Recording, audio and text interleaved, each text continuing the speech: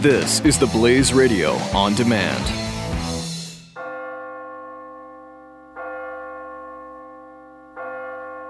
You're listening to the Church Boys FREEFALL Q&A.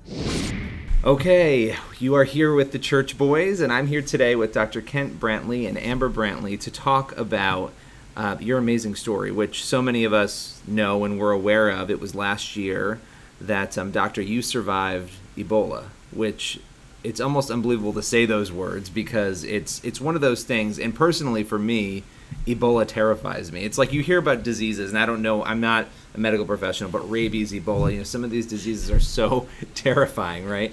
And, and I think everybody sort of panicked. It was one of those things where the media was covering it, and we knew there were Americans, and the unfortunate part is Americans were focusing more on it because I think there were Americans that it was impacting, right? And so it was brought home. It wasn't this distant, and it's sort of sad that that's how we sometimes think about things, but it wasn't this distant thing happening. It was affecting people in communities around the country, including you. Right. And so I guess the first place that I wanted to start is, we've talked a lot about sort of your story as of last year, but there's been almost 12 months now, right, have passed after recovering, after surviving. For both of you, what have those 12 months been like? I told someone earlier, it's been very surreal and very normal at times. We still have our 2 young children at home. We do normal family stuff, and then there are other moments when it strikes you that life is so totally different than it was 12 months ago. And we think back about the work we were doing in Liberia, living on the beach, working in the hospital, taking care of sick people. And now here we are sitting and talking to you today. It's just totally different. You could have never expected, I would imagine, before all of this happened, that a year from before you got sick, this is where you would be and what would be happening and what you'd be discussing, I would imagine. No, a year ago, looking at now, we would be saying, okay, we're about to complete our 2 years in Liberia. Where's our next move to? Yeah. I guess that's not so different from the position we're in now. Think about that. So.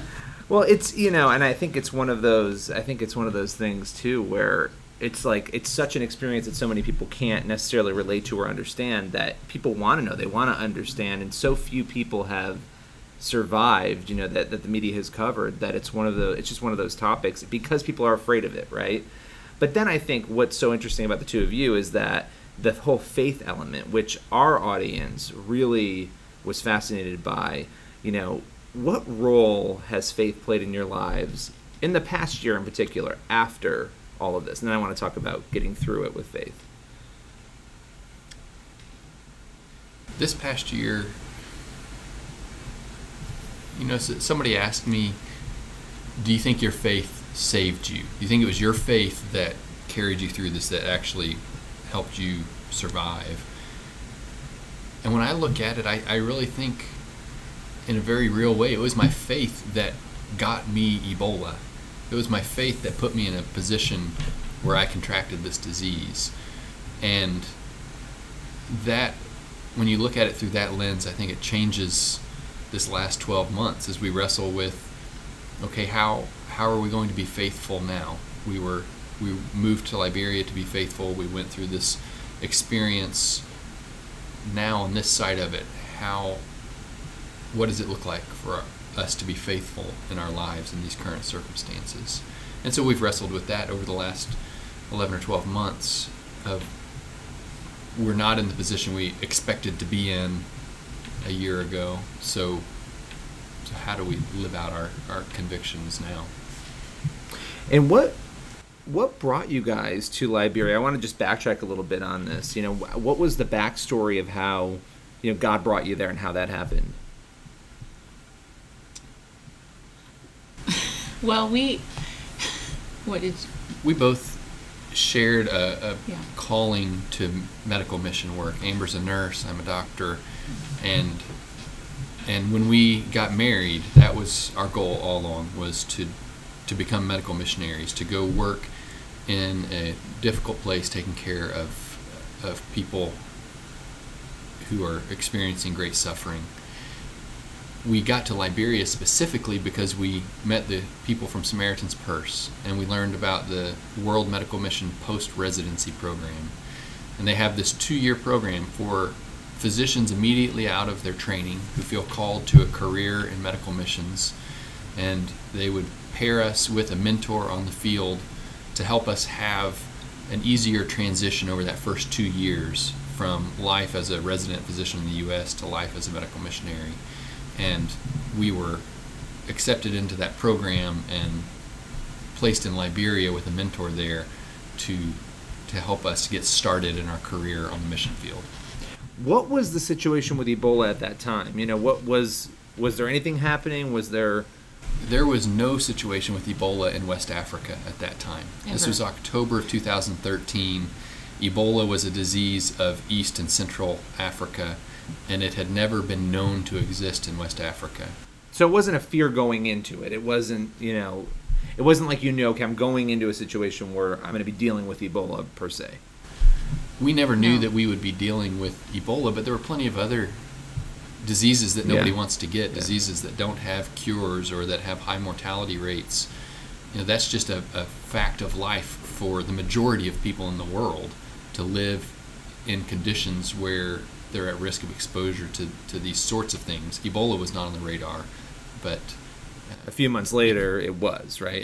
if it had been, if we had been moving to Congo instead of Liberia, it wouldn't have been a major factor to say, Right, Ebola right. exists in that area, we probably shouldn't go. You were already going into a tough situation regardless, right? So, and it's another level of tough when...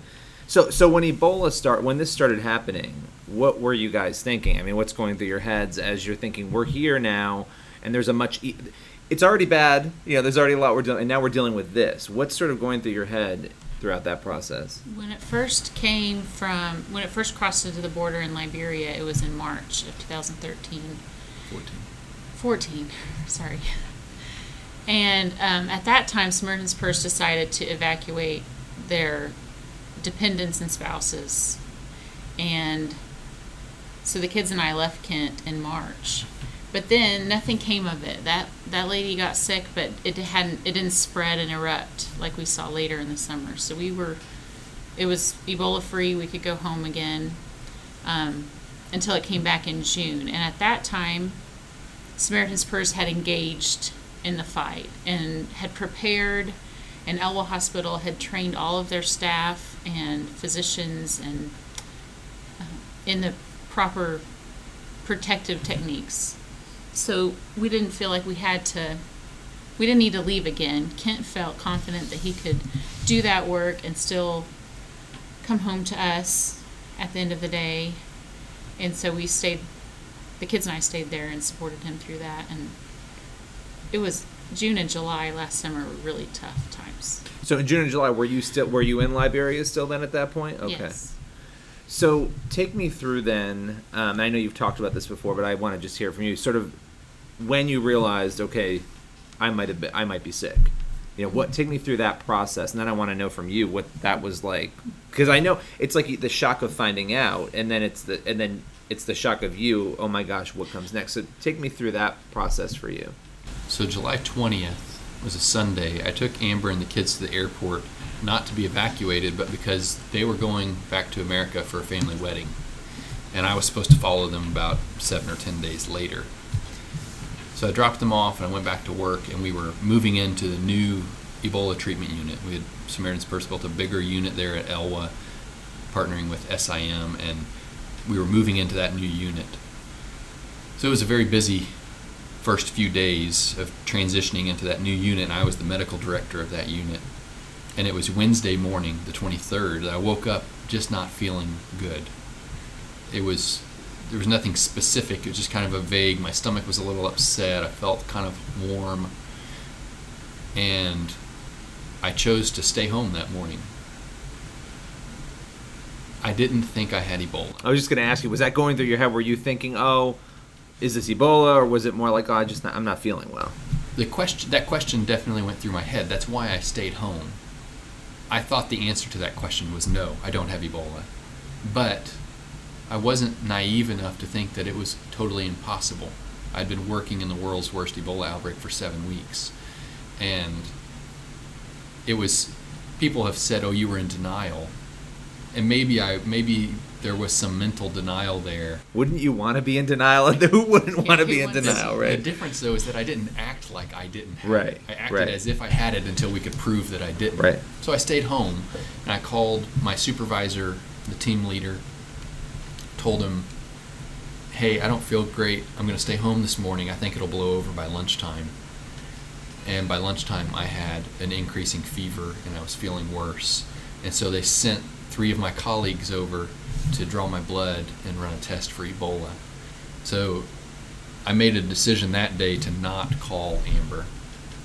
I had been calling her every day since she got back home on Monday, and I'd called her on Monday, I called her on Tuesday, and then I didn't call her Wednesday, because I didn't want to tell her that I was being tested for Ebola without an answer, without a response. Right. So I waited until that test result came back Thursday morning, and then I called her and told her, hey, I'm sick, I have a fever, but my first test was negative.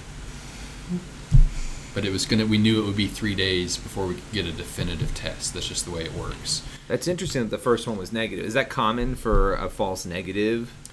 Within the first 72 hours of illness, it is. Sometimes it's positive right away, but for a lot of people, the trigger for that test doesn't turn positive until up to 72 hours of illness. Wow. So then you get the final test back. You find out that you have it. And I mean, this is one of those things when somebody gets sick, usually nobody knows about. I mean, it's international, huge news, and everybody's talking about it. How much time was there between you finding out about it and then sort of everybody else finding out about it? Not a lot. I think it was just a matter of an hour or two. Kent called me as soon as he found out, and then he started calling his parents and siblings and people that are close to him. And it was, still that evening, it was already leaking out on Facebook, and I sent an email to all of our prayer supporters telling them. And then on Sunday, it seemed like churches were announcing it, and so the news was spreading really fast, especially on Sunday. What was going through your head? I would imagine a million things. What's going through your head as you're finding this information out, knowing, having been there and knowing as a nurse how bad this disease can be, this virus can be? I was really scared. I knew how bad it was. I knew how many people had already died of it, and that it was just erupting in Liberia. Just the week I was away, it was already multiplying so fast. They'd already grown out of a new Ebola unit they built, and it was bad news. It's just bad news. So I was scared. What was going through your mind as you find this out? And I'm sure you're obviously quarantined, you're taking steps to address. What's going through your head? What are you thinking? I really experienced a tremendous amount of peace that week. I did things like call my brother and said, Carrie, I need to have a conversation with you. I said, it's not an easy conversation, but if I die, here are some things you need to know to help Amber deal with things. I said, this is all written down somewhere, it's in our will, but I don't know if she'll be thinking clearly if that happens. So here's what needs to happen if I die. But even when I had conversations like that, it was very kind of matter of fact. And later on, as I got sicker and sicker, my anxiety level increased a lot. And I've even been told by some of my caregivers, there's a lot of my illness that I don't remember. And there are a lot of details that I don't remember because I was so sick. Some of my caregivers have told me about how anxious I was at different times. So when I say that I felt a tremendous amount of peace, it wasn't peace that prevented anxiety or fear. It was peace in spite of the anxiety and the fear that come along with thinking you're going to die. Yeah, and I think a lot of people in life, you kind of, especially for Christians, it's like, oh yeah, I have faith, I love God, and when things are going great, it's kind of like, oh yeah, well, okay, God's over there and I'm over here. But I guess, you guys went to Liberia, you had already really acted out in so many ways on faith before, and then here you are sort of up against this test, and you're living it out again, and I think that's what makes the story so much more interesting to people, is how you and also Nancy Wrightball reacted to this and dealt with it. And when you heard that you were going to be going to the U.S. for treatment, and I don't know how, at that point, how coherent you were or how aware you were of that, how were you feeling about that, and how were you feeling about that as well? I was really relieved to be coming back to the United States, even if only because it meant, even if I die, because I was still very sick at that point. There was still a real possibility that I might not survive. But I thought, even if I die, at least I'll be close to my family. I'll be in physical proximity to them. And that was a relief to know that maybe they'll be able to talk to me through a window, or maybe I'll get to see their faces again before I die. But also the hope that maybe I'll make it. This is a positive opportunity. Yeah. Maybe I'll make it. And it was incredibly relieving because you were such I mean this in the best way, but you were a burden to the team there because they were still running the Ebola unit, which was expanding beyond their capability and taking care of you and Nancy, and they just did not have the manpower to sustain that. Well, and it's not, and I don't know the dynamics of this, but it's one of your own who's been working with you, and two of your own who've been working with you and who you know, and I would imagine that takes, not that you don't put all your energy into other people you don't know, but it takes a special kind of energy away from you, I would imagine, when that's happening, and takes your attention probably off of other things, and which is natural. You want to help the people who are closest to you and who you've worked with. So when you found out he was coming back, there was a big I don't know if there was a big controversy over it, but you had people saying publicly, and I have the Donald Trump tweet in front of me here that, he ended it with, it's great, these people are great for helping, but they must suffer the consequences, which was a really odd wording, and I remember we did a story on it at the time, and I remember thinking, this is odd, this is an odd thing to say.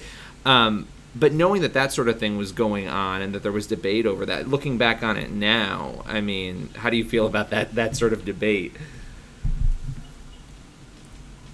I never took those things too personally. Well, it's fear, right? That to me is fear. I'm not asking you to respond to now presidential candidate Donald Trump, but I think that his was the most vocal. And at the time, he put that out there, and a lot of people were like, well, yeah, that's true. What if it spreads? What if? But it didn't, obviously, and you guys might not have been. Do you think that you would have survived had you not come back to the U.S.? I really don't think I would have. I might have. The team there were doing their best to take care of me, but I'm not sure that I would have made it. Because the thing that changed in my care when I got to Emory was that they were able to do some laboratory testing, which was just impossible in Liberia. And so they could find out that my electrolytes were really out of balance, and then they could replace them appropriately. And my doctors in Liberia had been able to assume that my electrolytes were out of balance, but they couldn't know how. They had no way to know how far or how much to supplement me with potassium, other things like that. And the biggest experiential difference for me was having a nurse at my bedside 24 hours a day. That also was an impossibility in Liberia. But at Emory, because of the suits and the technology available to them, a nurse could be at my side 24 hours a day. And that was a huge relief to my anxiety, just to know that I wasn't alone and there was somebody there to help me. It's just funny how we react sometimes to fear, because I think that goes through people's minds. Well, what if it spreads? What if we don't handle it right? You had the guy in New York here too, and that one was kind of crazy, because I think the last place in the world you want anybody with Ebola is in New York City when they've been bowling and going around the city. But the other thing is that Ebola is pretty hard to catch, right? So we saw all of that fear in public statements from people, and the way that the general public responded in a lot of places, some of the policies that were put in place that were a reaction out of fear. But if we look back on that, Craig Spencer went bowling, took a cab, he Right. took a subway, and he was following the protocol, the guidelines set out by Doctors Without Borders. And if we look back on it, it worked. Right. Those protocols were appropriate, and no one else was exposed. And it's understandable that there's this reaction out of fear when we don't understand something, when we don't have experience with it ourselves. And that's natural, but I hope we can look back on it and say, you know what, the science was right. Right. And maybe we don't have to respond that way going forward. No, I think that's a good point, because I mean, everybody who lived in New York City at the time was sort of like, right? I mean, it's like, okay, is this going to spread now? You know, and that's the fear that people had. But I think that's a really good point. You look back at it now, and I think too, you know, having sort of been through that yourself. I mean, you were somebody who was dealing hands-on with people. If anybody was going to get sick, it was going to be people who were dealing hands-on with those who were sick as a result of Ebola.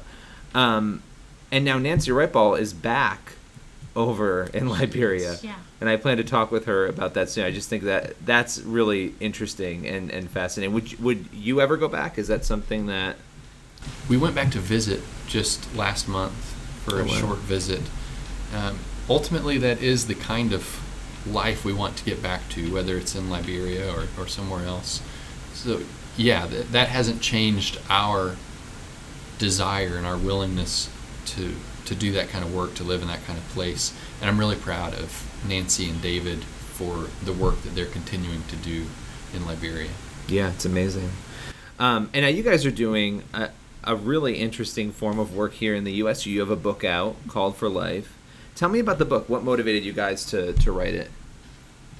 Really, we had heard from so many people who were encouraged or inspired by or intrigued by our story, and that it had meant something to them. And we wanted to share it in more detail and hopefully to a bigger audience, really just to tell the story. And it's factual and it's dramatic and it's all real life. So we welcomed that opportunity. We also want it to be an encouragement to people to think beyond themselves and to think, challenge them to be aware and to, I guess, have some place in their heart for the foreigner, the outsider, and we hope that it will be an opportunity for us to raise awareness that still the outbreak is ongoing in West Africa, and there are new cases, dozens of new cases every week still. And so you don't hear about it a lot, but it's still happening, and I think people need to know that, and there's still things that you can do to help. Yeah, absolutely. And not forgetting, we were talking before we started recording about how the media, and I say this as somebody who works in the media, sort of picks the things that we're going to focus on, and that's sort of what happens, right? And some of these things get lost under the radar when you don't have Americans coming back sick anymore to be treated in the U.S. People aren't talking about it as much because it's not here, but it is still happening. What has this all taught you guys? And maybe it hasn't taught you new lessons. Maybe it's just reaffirmed them, but about God and about faith and just understanding purpose for things in life. It has probably raised more questions than it has given answers. But there's a lesson I learned a long time ago, 10 or 12 years ago, in a summer experience in East Africa. I learned that God will give us what we need to be faithful to Him.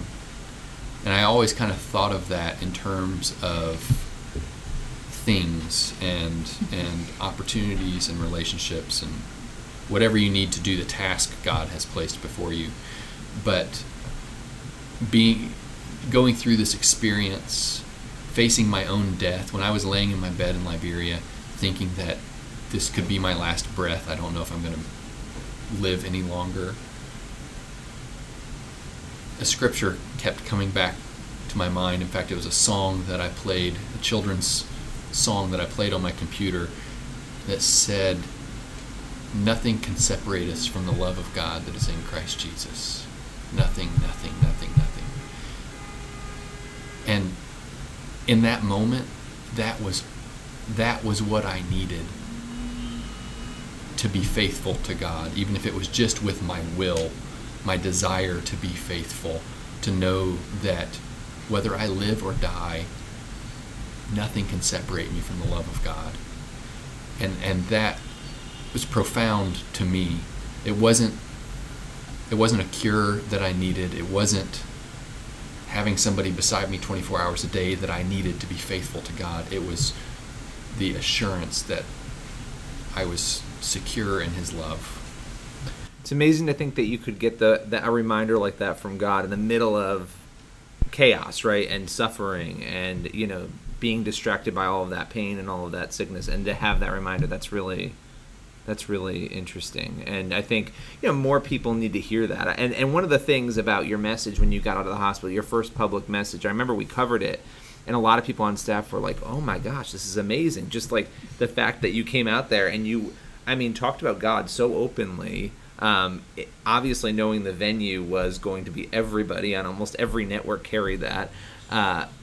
Did a lot of thought, and I want to ask you about what you've learned too. I don't want to forget about asking you, but what went into crafting that statement, and how much time did you spend? Because I just thought it was such an interesting statement to make. I worked on it for a couple of days before I was released from the hospital, and I had other people kind of proofread the statement that I had written and stuff. But I wanted to be sure that I thanked all of the people involved in my care, that I gave credit to God, because I believe He brought me through it.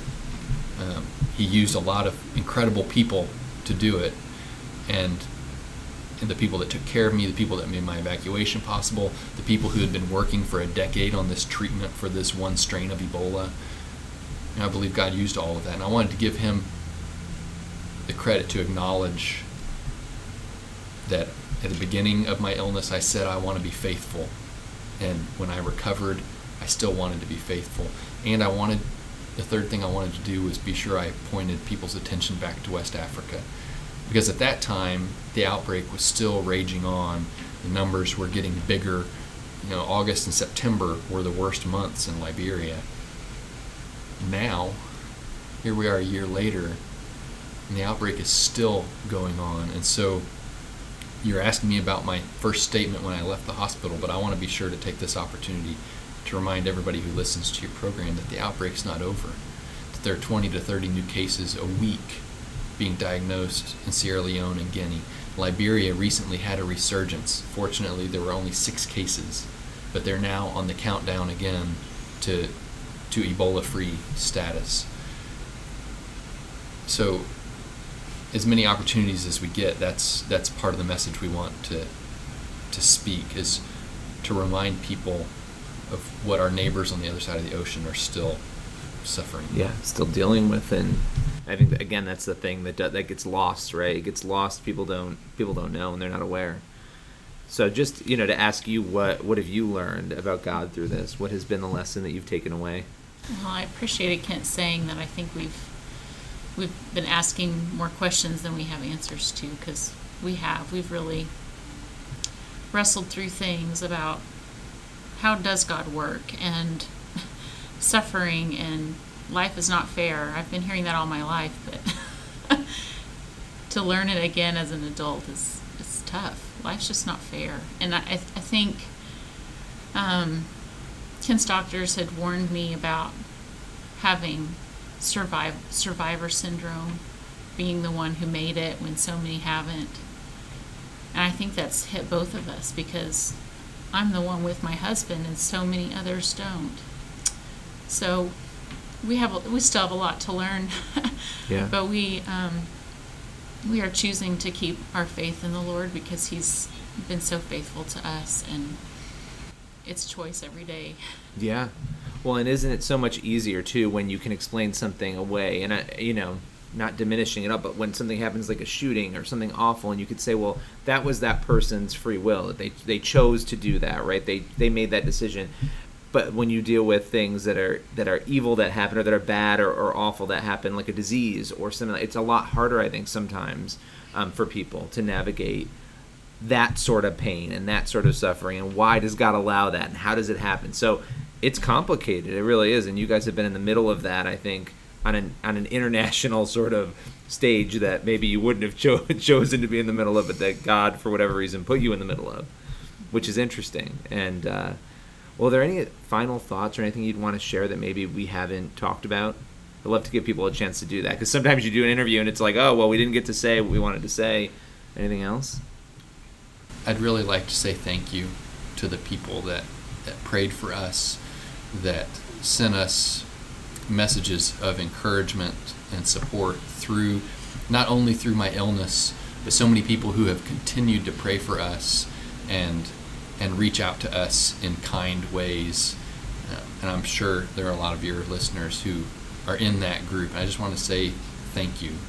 Genuinely, sincerely want to express our gratitude to people for walking with us through that difficult experience and still today. Absolutely. And we'll make sure we link out to Called for Life and make sure people get a chance to check the book out. Thank you, Billy. No problem. Thank you guys for coming on. Thanks for having us. Appreciate it.